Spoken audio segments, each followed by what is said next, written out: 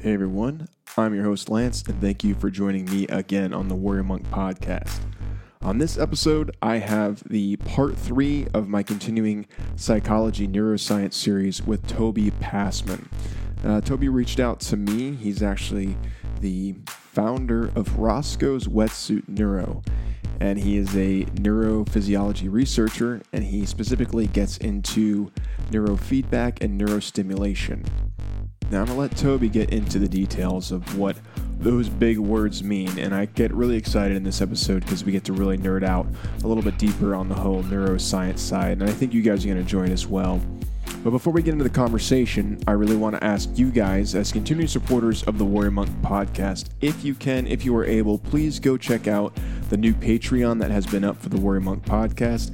I need your support as a listener to keep the Warrior Monk podcast going. And if you can contribute, I really would appreciate it. So if you can, head over to www.patreon.com/WM That's Whiskey Mike Podcast. Or you can just go to the Patreon search bar and search for the Warrior Monk Podcast. All right, guys, thanks for your attention. I'm looking forward to giving you this conversation with Toby Pasman. All right, everyone, there's a great guest for today on the Warrior Monk Podcast. I've got Toby Pasman. He's a neurophysiology researcher, and he's the founder of Roscoe's Wetsuit Neuro. And he's been gracious enough to give me his time after having to reschedule a couple times. But he actually reached out to me. I do appreciate you, man, in reaching out. That's one of the cool things of the internet is like you just kind of put in a search or get on a certain social media platform or whatever, and you just end up getting connected to people. One of the positive aspects of it, right? So if you don't mind, please give my listeners a little bit of an intro on you and what Roscoe's Wetsuit Neuro is all about. Yeah. And Lance, I just wanted to start off by really thanking you for having me on the show today.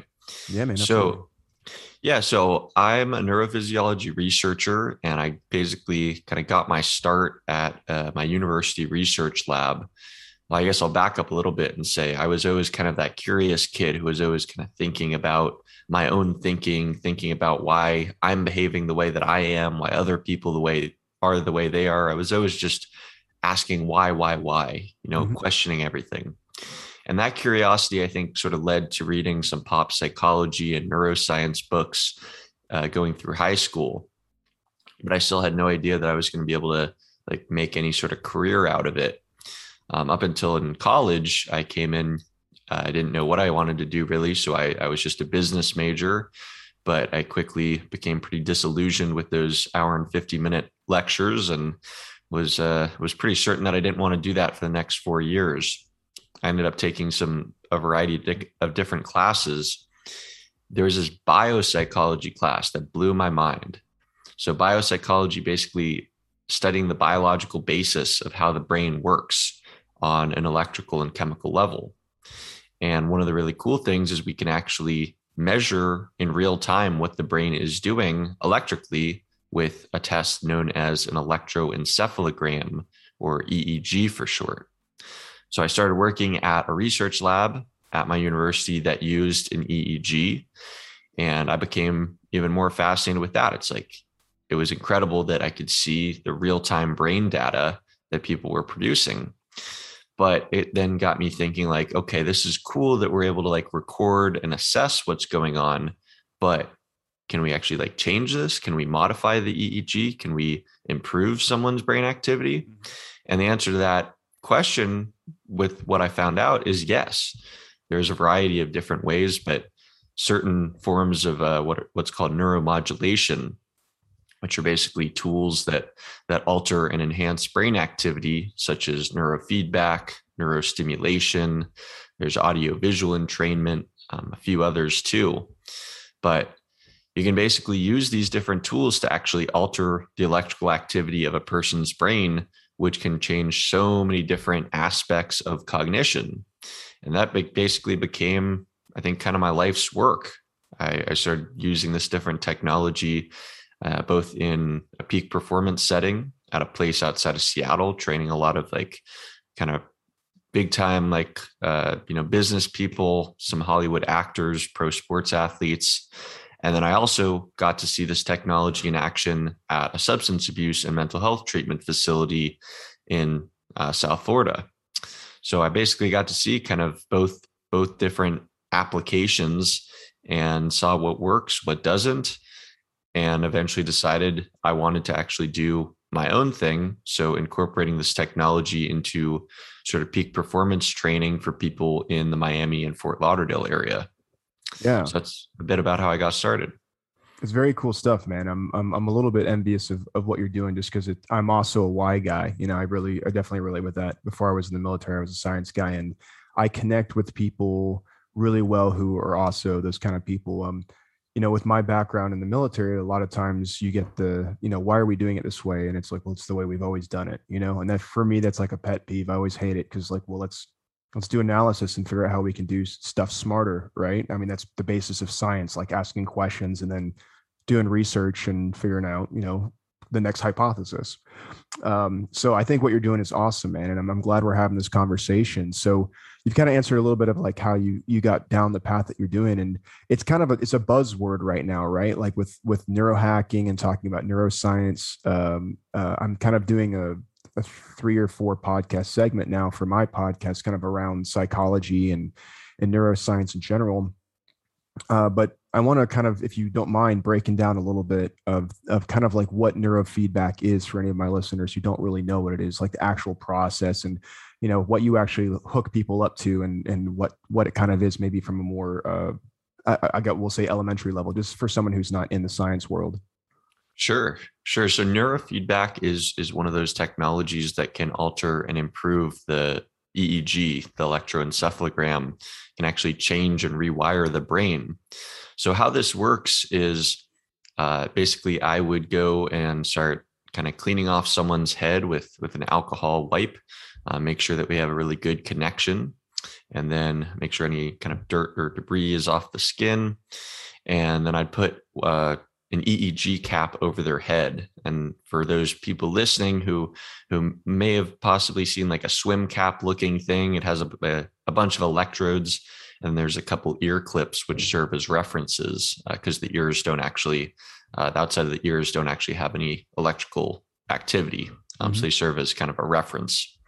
So we put this cap on, I squirt some electrode gel into each of the electrodes and then measure what's called the impedance, basically looking at how good of a connection we have. Once that's all good, neurofeedback basically involves us training someone to produce, it's usually more of a certain brainwave, but it could also be less of a certain brainwave. So you can upregulate a certain brainwave, but you could also downregulate it if so desired.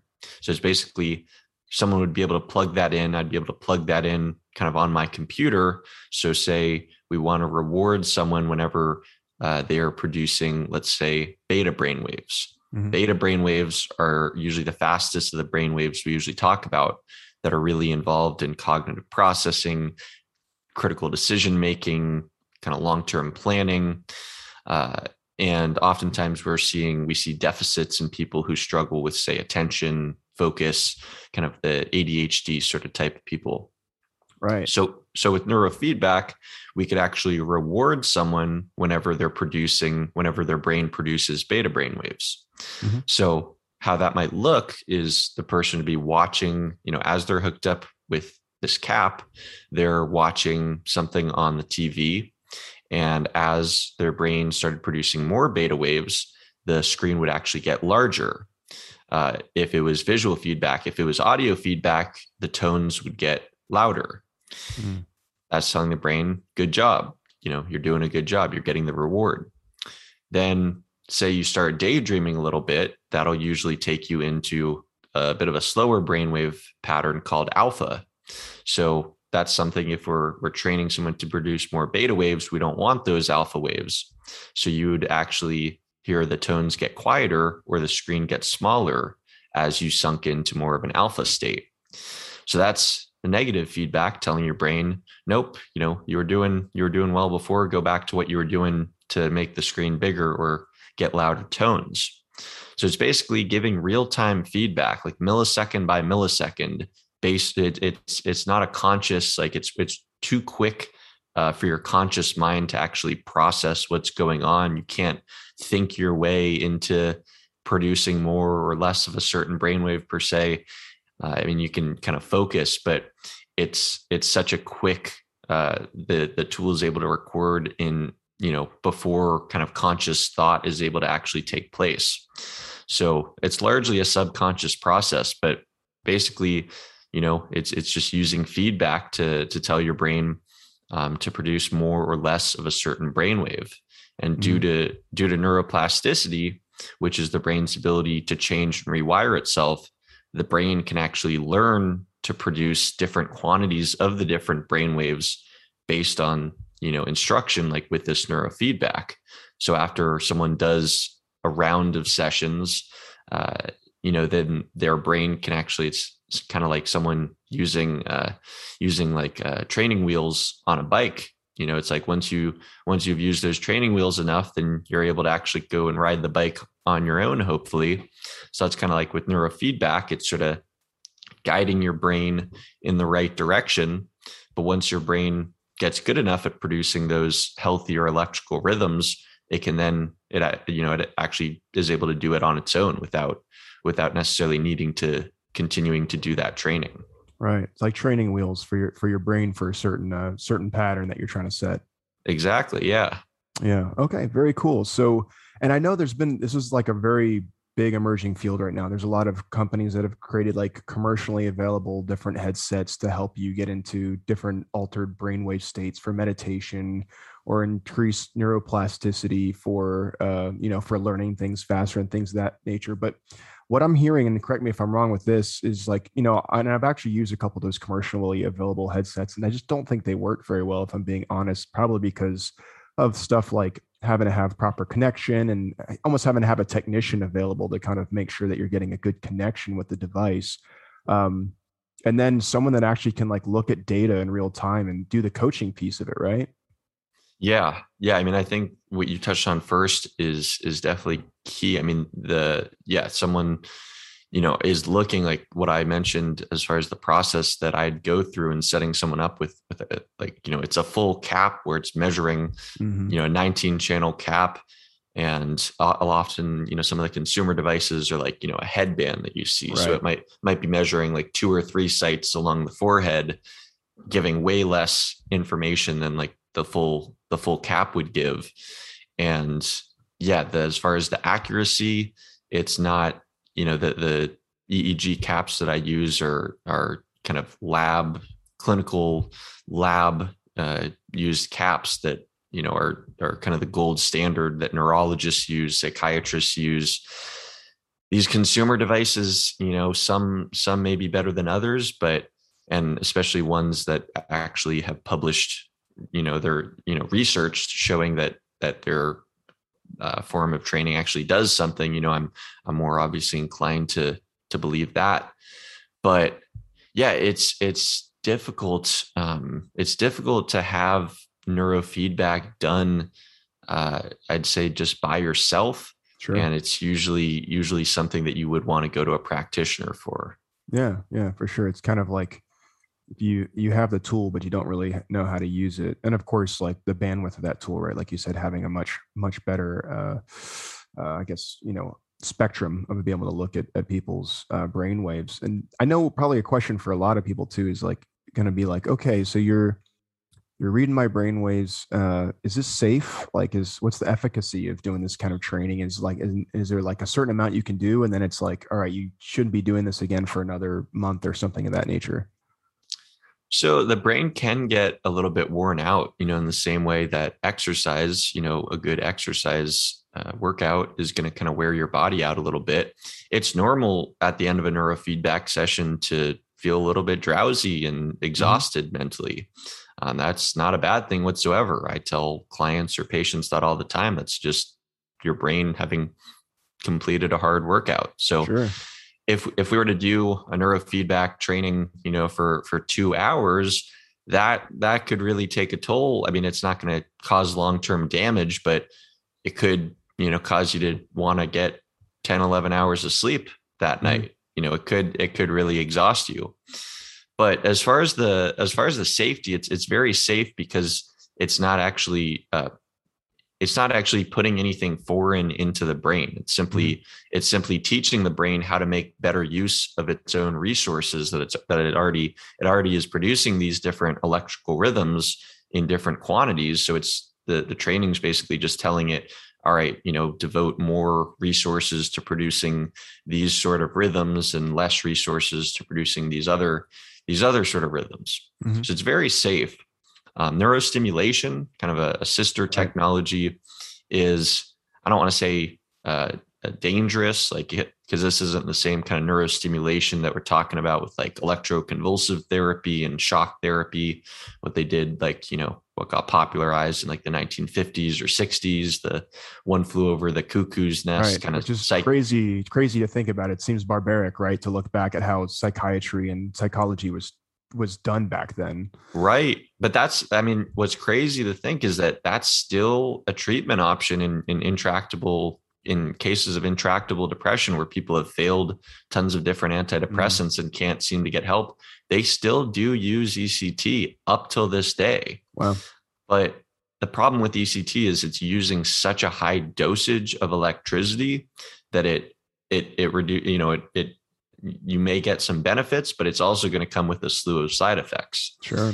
So what they found as neurostimulation, so I would kind of call ECT sort of the origins, the beginnings of neurostimulation.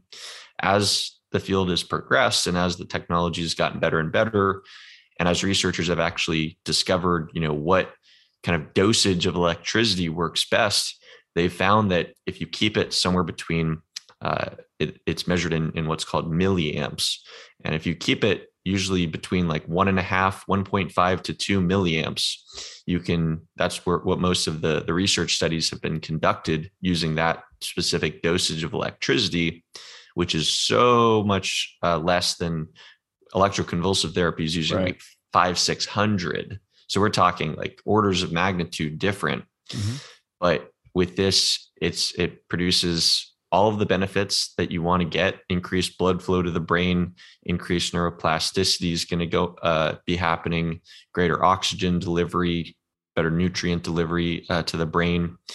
All of these benefits and the side effects are slim to none. If they're not hydrated coming into a session, they might leave with a slight headache.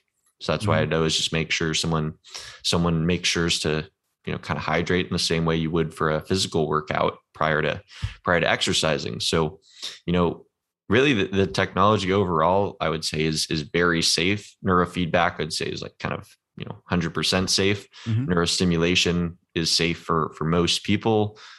If people do have like epilepsy or heart conditions, we do have to be a bit careful, just because we are using an electrical stimulation. Sure. And it can result very rarely in problems. But yeah, overall the technology is very, very safe, and that there's been plenty of research, meta-analyses, like research that's been looking at all the research that's been done that has shown that the technologies are very safe.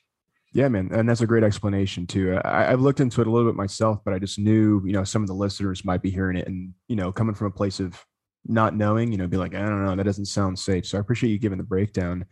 We had a kind of a short previous conversation before getting into the podcast here. And we talked about a lot of these applications for neurofeedback, for the tactical community, for the military community, for law enforcement, things of that nature. Can you speak to that piece a little bit and kind of what the data has shown? And you name dropped DARPA. So if you could go into that information, I'd love my audience to hear about it.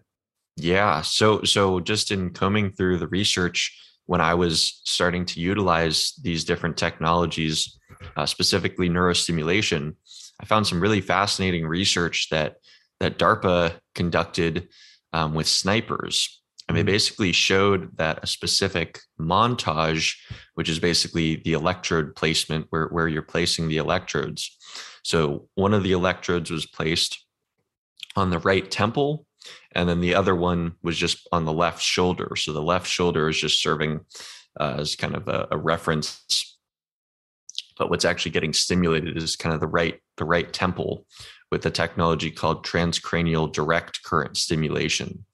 So you're basically just passing electricity back and forth between kind of that the cathode on the left shoulder and the anode on the right temple. And they found that it actually doubled learning speeds in snipers. And as we had talked about a bit before the show, Lance, doubling learning speeds, like that's crazy as far as like that large of an effect size was pretty significant. And this was replicated in some other studies and got some kind of popular press coverage because, stuff like this absolutely does have significant ways, applications for, military first responders. I think, besides just this one study, when it comes down to, the job of someone who's in the military or first responder, where it's comes down to these, like being able to react in, split seconds, and that could be the difference between life or death. Obviously the training of the physical body has been understood as being of the utmost importance, right? And getting in the best physical shape of your life. So it makes sense that those organizations are now gravitating towards utilizing some of this neuromodulation or brain training technology, because it could significantly improve, reaction times, learning speed, people's ability to pay attention and stay focused for longer periods of time, memory consolidation. There's so many beneficial things that this technology can help with.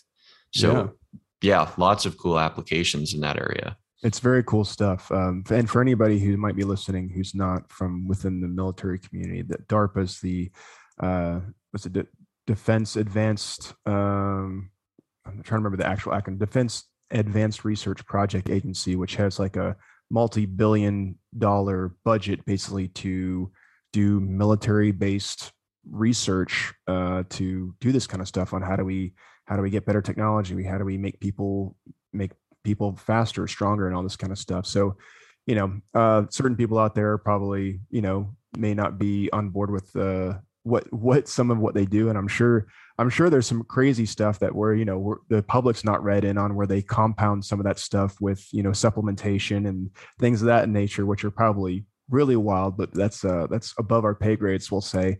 But it's very cool stuff to see, because me coming from a strength conditioning background, when you think about human performance and getting people better, I mean, we talk about things like very, very highly researched and widely used things like caffeine or creatine, getting people like a 5 to 10% edge on their performance.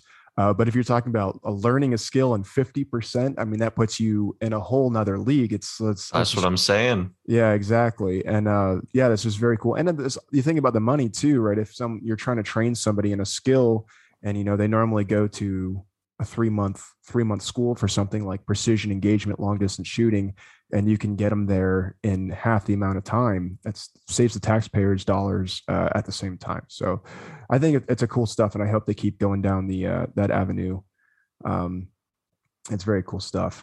And there's therapeutic benefits as well, right? Like you kind of mentioned a little bit, but how are some of these things applicable to stuff like TBI or post-traumatic stress? And I know you mentioned addiction too. Yeah. So first off, starting with like the EEG, when we're assessing, because I'll just preface by saying that's before we actually start any neurofeedback or neuromodulation, like neurostimulation. We always do that initial EEG assessment where we're actually taking a look at the electrical activity of a person's brain and seeing what's going on. Now, one of the really key markers of a traumatic brain injury is what's called waking delta. Mm-hmm. So delta is it is the slowest brainwave that we talk about. That's really involved in deep restorative sleep. A lot of kind of cellular restoration that takes place in sleep. So someone, a normal person that comes in, should not be producing much what's called delta while they're awake. You should see it in a sleep study, but not much while they're awake. Now, if we do an EEG and we see, a big kind of area of delta that's all concentrated in a specific area of the brain, that's a pretty good indicator of a brain injury, that there was damage to that area of the brain. Basically is indicating that that area or that network of the brain has kind of gone offline. It should be producing the faster alpha and beta waves that are seen in most normal consciousness. But if we're seeing those really, really slow frequency delta brain waves, that's usually a good indicator that there was a traumatic brain injury there, according to the research. So based on that, when we were able to then detect, because sometimes there's what's called contra coup injuries, which is basically like if because the brain is obviously lodged within the skull, but it's kind of floating around in there. So you could be in a car accident or whatever, and your head could get sort of whipped, say the front to the kind of front left, but then it could get whipped right back, to like the back right. So that is one of the really interesting things where it's like sometimes the contra coup injuries are actually like that whiplash where the brain gets whipped back. That's actually kind of the site where that takes the most damage. Wow. So that's why it's so important to like assess like where this damage from the brain injury is occurring. But once we know which areas are involved, we can use technologies. Neurostimulation is great for traumatic brain injuries, treating traumatic brain injuries, as long as it's not, making sure that there's not still like a hematoma, brain bleed going on, or, making sure that a neurologist is obviously first kind of okayed the person for neurostimulation. But once that is approved, neurostimulation is great at increasing the blood oxygenation, blood flow, and oxygenation of that damaged area, and really helping get that area of the brain back online in a way that is much quicker than it might naturally recover, if it even did naturally recover. Sometimes head injuries, sometimes we'll see kind of the effects of head injuries that someone suffered, while they're a child, that still will show up in their adult EEG. I mean, that's sometimes the brain's able to heal from certain injuries, and based on kind of the location and maybe also genetics definitely play a factor, and other environmental kind of cues and signals. But sometimes these traumatic brain injuries, if untreated, they can result in kind of lasting abnormalities to a person's brain function. And a tool like neurostimulation is really great at stabilizing the electrical activity of that area and improving blood flow and oxygenation, helping kind of get that area back online. Very cool. And then what about for PTS? Obviously we're talking about kind of like constantly being in that fight or flight mode. Is there therapeutic potential for that as well? A ton. Yeah. I'd say all the different neurotechnologies that I work with, I'd say they have that in common for the most part, that, we're for the most part using them to put someone into more of that parasympathetic rest and relax sort of response. Sometimes with, as I mentioned, like the beta brain waves that we might upregulate in cases where we're wanting to increase focus or attention, we do use the technology for that. But oftentimes what we see, say with PTSD or conditions like OCD, intense anxiety, they'll often show up similarly on an EEG, basically seeing a lot of what's called beta spindling, which is like a ton of these very high frequency beta brainwaves. And beta, as we have talked about, is really important for, cognitive functioning, and is, a deficit of beta is problematic if, not being able to pay attention and focus. But being stuck in kind of a hyper aroused state where you're having kind of this constant overproduction of these beta waves, usually down the midline of the brain in an area called the cingulate, we see that as a pretty common signature of cases of, say, PTSD. So the technology, what we're wanting to do with the technology in those cases is generally going to be to help someone produce more of those alpha and theta waves that they're usually deficient in. So you can kind of think of this all as like a balance between, the brain maintains this tight balance between excitation and inhibition. So kind of the faster beta waves being really important for the excitation of the brain, and then the more inhibitory alpha and theta waves also being very important, and they're needing to be kind of this tight balance between the two kind of groups. So when we have that balance, that's sort of that homeostasis is no longer able to be maintained, and we have, say, a great excess of those faster beta waves, we're almost always going to see a deficiency of the alpha and theta waves, and vice versa too.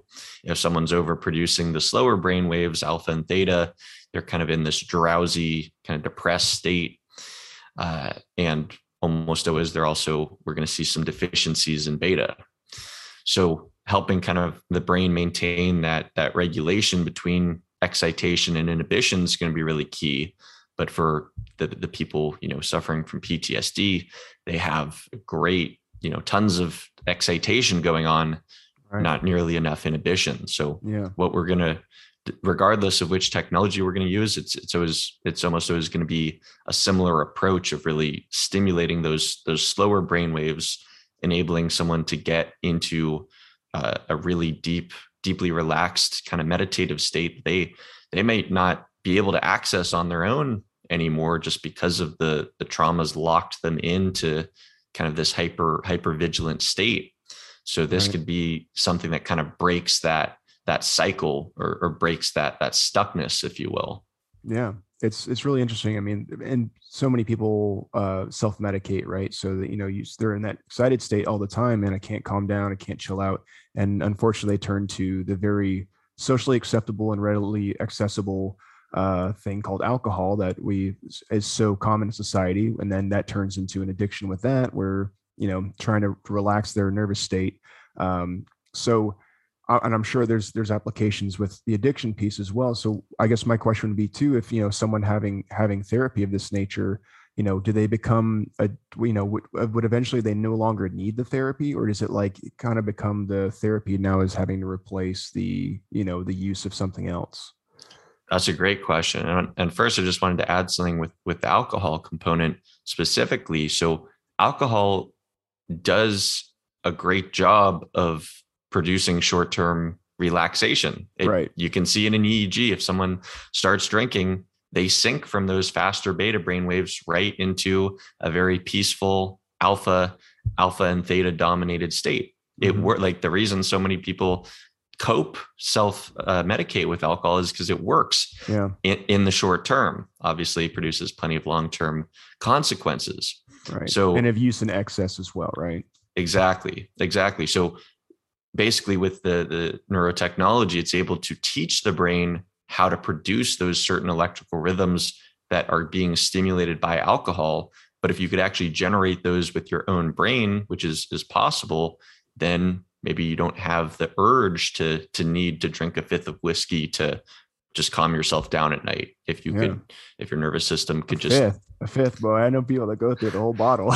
yeah, you're not kidding. Unfortunately, it's really bad in the military community. So there's a lot of kind of accepted alcoholism, and I say it accepted. It's not on the table, but people know that it goes on, but let's call it what it is. But at the substance abuse and mental health treatment facility in South Florida I was working at, I worked with tons of first responders who, that was just normal. It wasn't anything out of the ordinary. I saw when it was all just accepted. That's what all their other coworkers did. Right. And with alcohol too, increased tolerance over the more you use, just like with caffeine, right? The receptors in the brain are it's not doing what it used to, so let's do more. Yep. Yeah. They downregulate. Yep. Yeah, exactly. 100%. Yeah. It's really cool stuff, man. I appreciate you breaking everything down. And I geek out on the nerd stuff, so we'll try to keep it at a surface level for audience consumption. But I could talk this stuff for hours. It's really cool, man. Sure. So go ahead. Yep. Go ahead. Oh, I was just going to say, I didn't want to forget about the question that you had asked me after you mentioned the thing about alcohol. Yeah. Can you remind me of that question? Oh, just basically whether do they need to keep coming back to using, Yes. neurostimulation or do they, or neurofeedback, or does it actually help train the person to become independent, I guess is the Yes. question. Yes. I wanted to answer that question because I love that. That's a really key question. Because so it's something that if we do one neurofeedback session or one neurostimulation session, what's taking place is going to be, temporary changes. People can often feel better after one session. Oftentimes, after the first session, people will report, that they slept better than they had, in months or years, or reductions in anxiety. Those are common things that people will report early on. In neuroscience, they talk about state changes versus trait changes. So like basically doing like one session is going to kind of change your state, in the same way that popping a pill, taking a drug, or having a few drinks is going to change your state. Now, if you do that every day, that's going to start producing trait changes and, the more long-term changes in kind of your day-to-day functioning and your brain activity.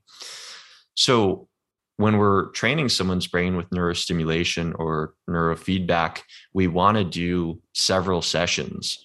With neurofeedback, sometimes practitioners will recommend, depending on what the issue that's being worked on is, somewhere between 20, 30, 40, sometimes even 60 sessions.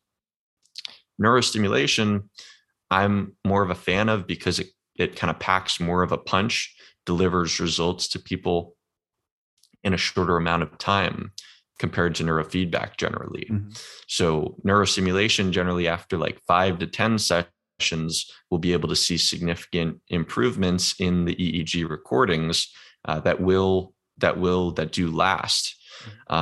Now, barring that, if the person was to get a blow to their head the day after leaving a round of neurostimulation trainings, then it's kind of like, we've got some work to do. And if someone's not maintaining kind of a brain healthy lifestyle, meaning if they're abusing drugs or alcohol, if they're sleeping 2 hours a night, if they're eating tons of processed, foods high in sugar, like doing all the things that are bad for the brain, neurofeedback or neurostimulation alone it may help a little bit, but you're making things a lot tougher for yourself. Sure. Like the way I see it is these tools are kind of just tools. Like they're part of your toolkit for brain health. So in the same way that exercise and getting enough sunlight and taking, multivitamin like fish oil, doing all these things that also benefit the brain, neurofeedback or neurostimulation alone, I would never say is like all a person needs. Sure. But it can definitely, move the needle significantly in the right direction. And for people, that's oftentimes when they're, especially patients, who would come in, who are in a very bad place. Their brain is very dysregulated. So they need that kind of jump start to get their brain back kind of into a better position. And then that enables them like, okay, they're sleeping better. They're feeling, they're able to be more relaxed. And then they have more energy the next day, which then they're able to use to start exercising and to start like cooking meals that are actually healthy and doing more and more things to build this positive momentum in their lives.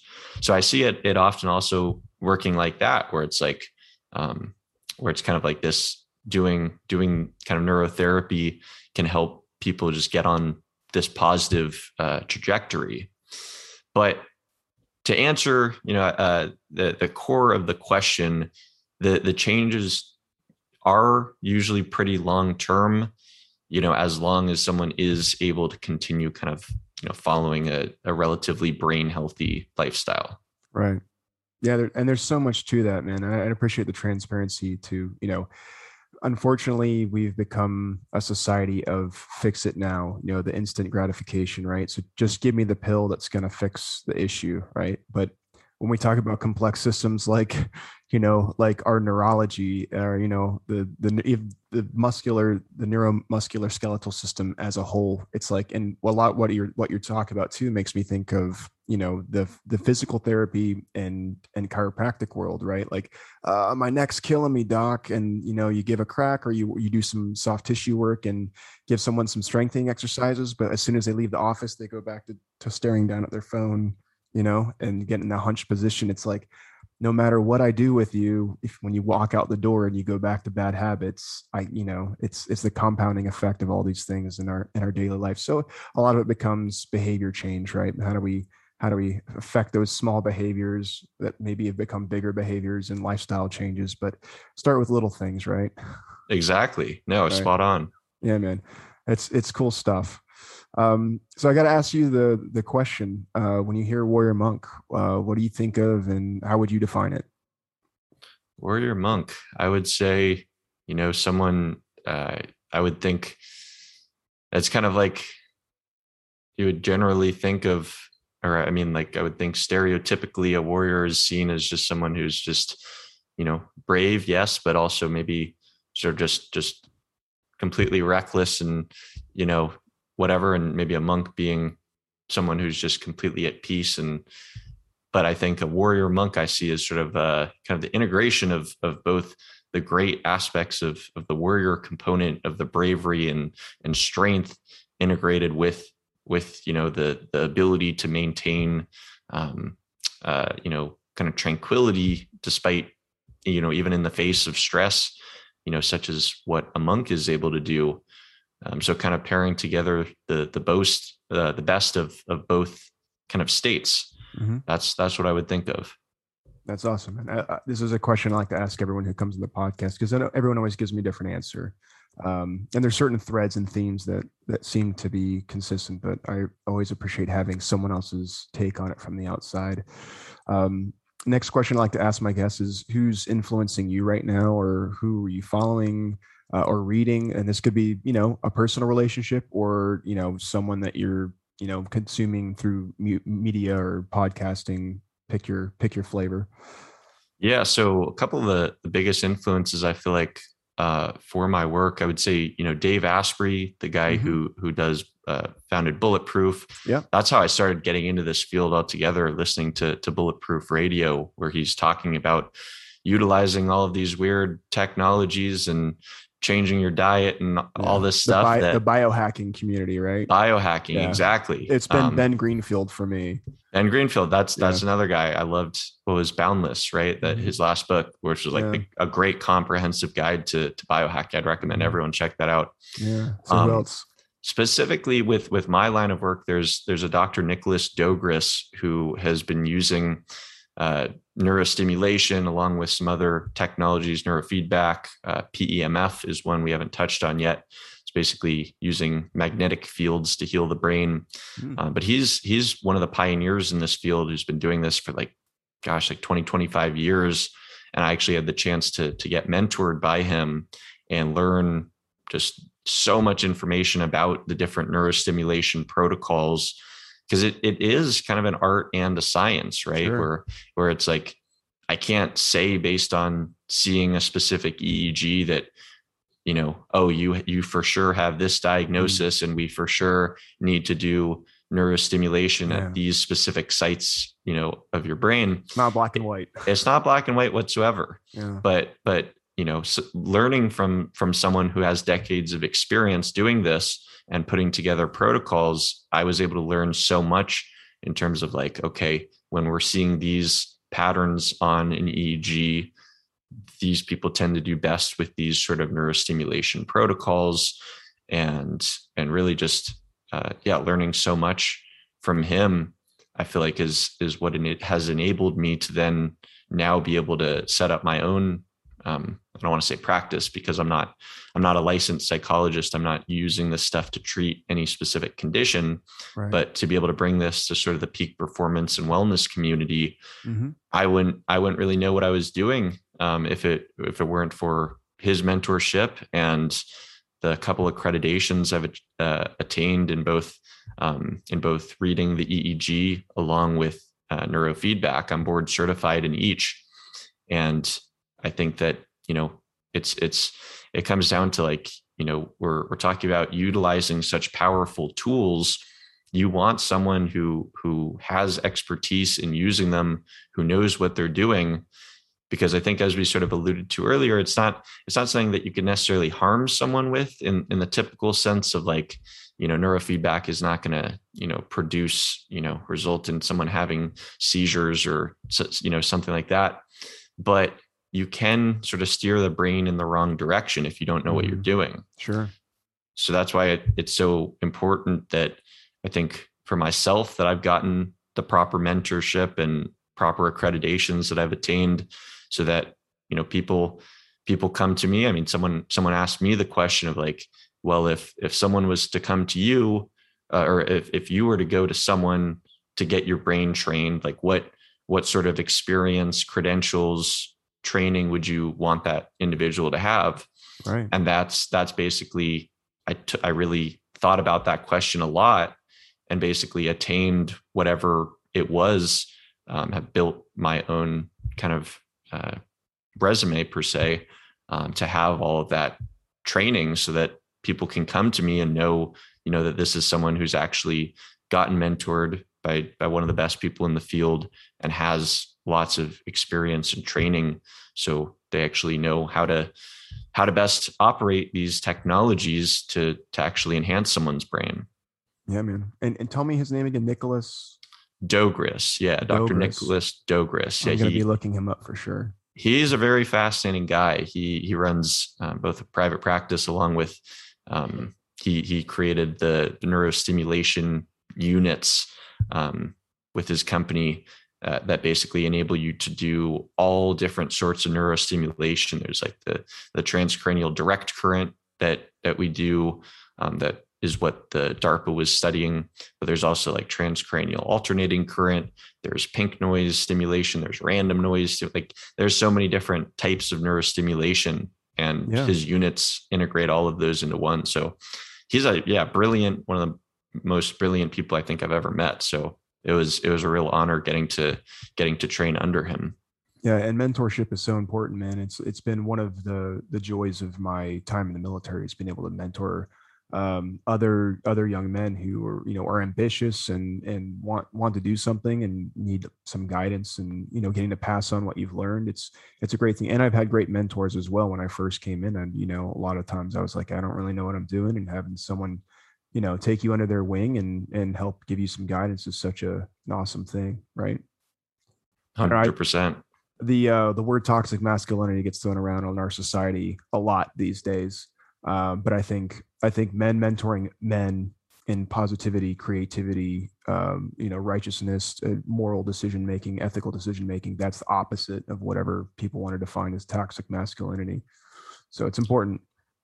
And I think also just with like men's mental health, I think like this, like utilizing neurotechnology, I just say is like, I mean, I feel like men tend to gravitate towards this sort of stuff, because it's like, compared to being given the choice of like, do you want to do this brain training that can actually improve the electrical functioning of your brain, versus do you want to talk about your problems? Yeah. Not to just take anything away from psychotherapy. I'm not trying to bash it whatsoever, but I just feel like, I mean, as a man myself, like I tend to like be gravitated towards like action steps, where it's like actually, things, taking supplements, doing exercise that actually like changes my biology. Yeah. So I think just stuff from like a men's mental health perspective, I think neurotechnology can really change the game.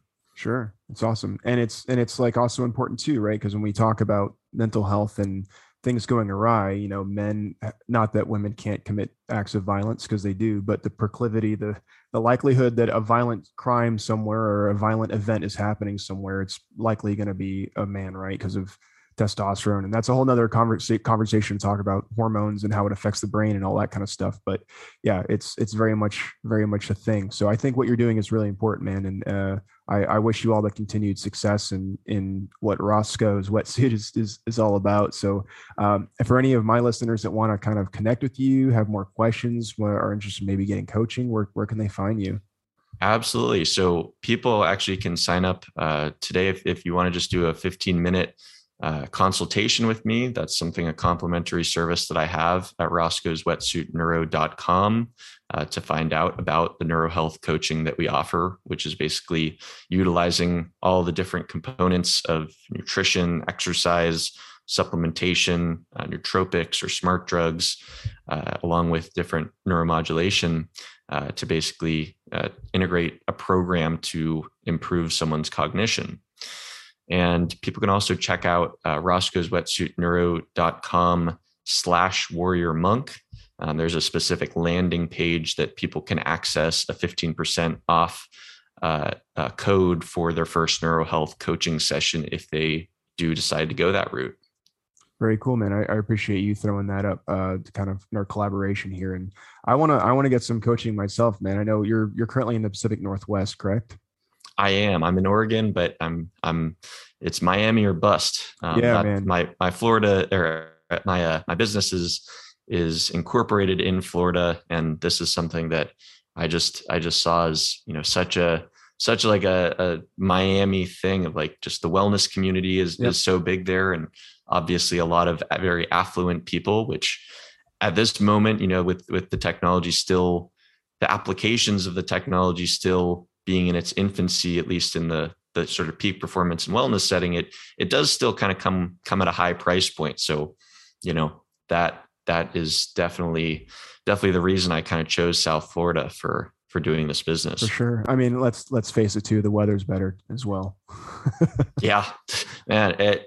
Having grown up a place where it rains 8 months out of the year, it's like Florida and California have always seemed like paradise to me. So you'll have to adapt to the humidity a little bit. A lot of people can't deal with the humidity, but as long as you can go to the beach and get the wind going, it's not too bad.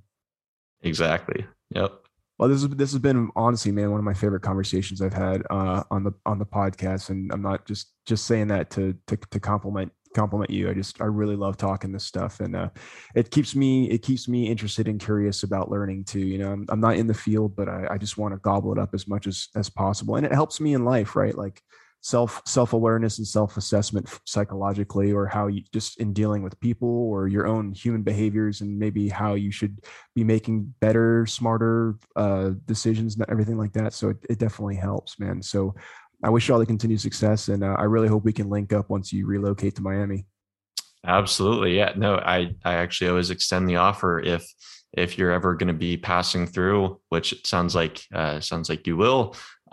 Definitely come check me out. I'd love to hook you up with complimentary, we'll do the EEGs. We'll hook you up with neurostimulation, neurofeedback. You can try out and play with all these, with all of this cool tech.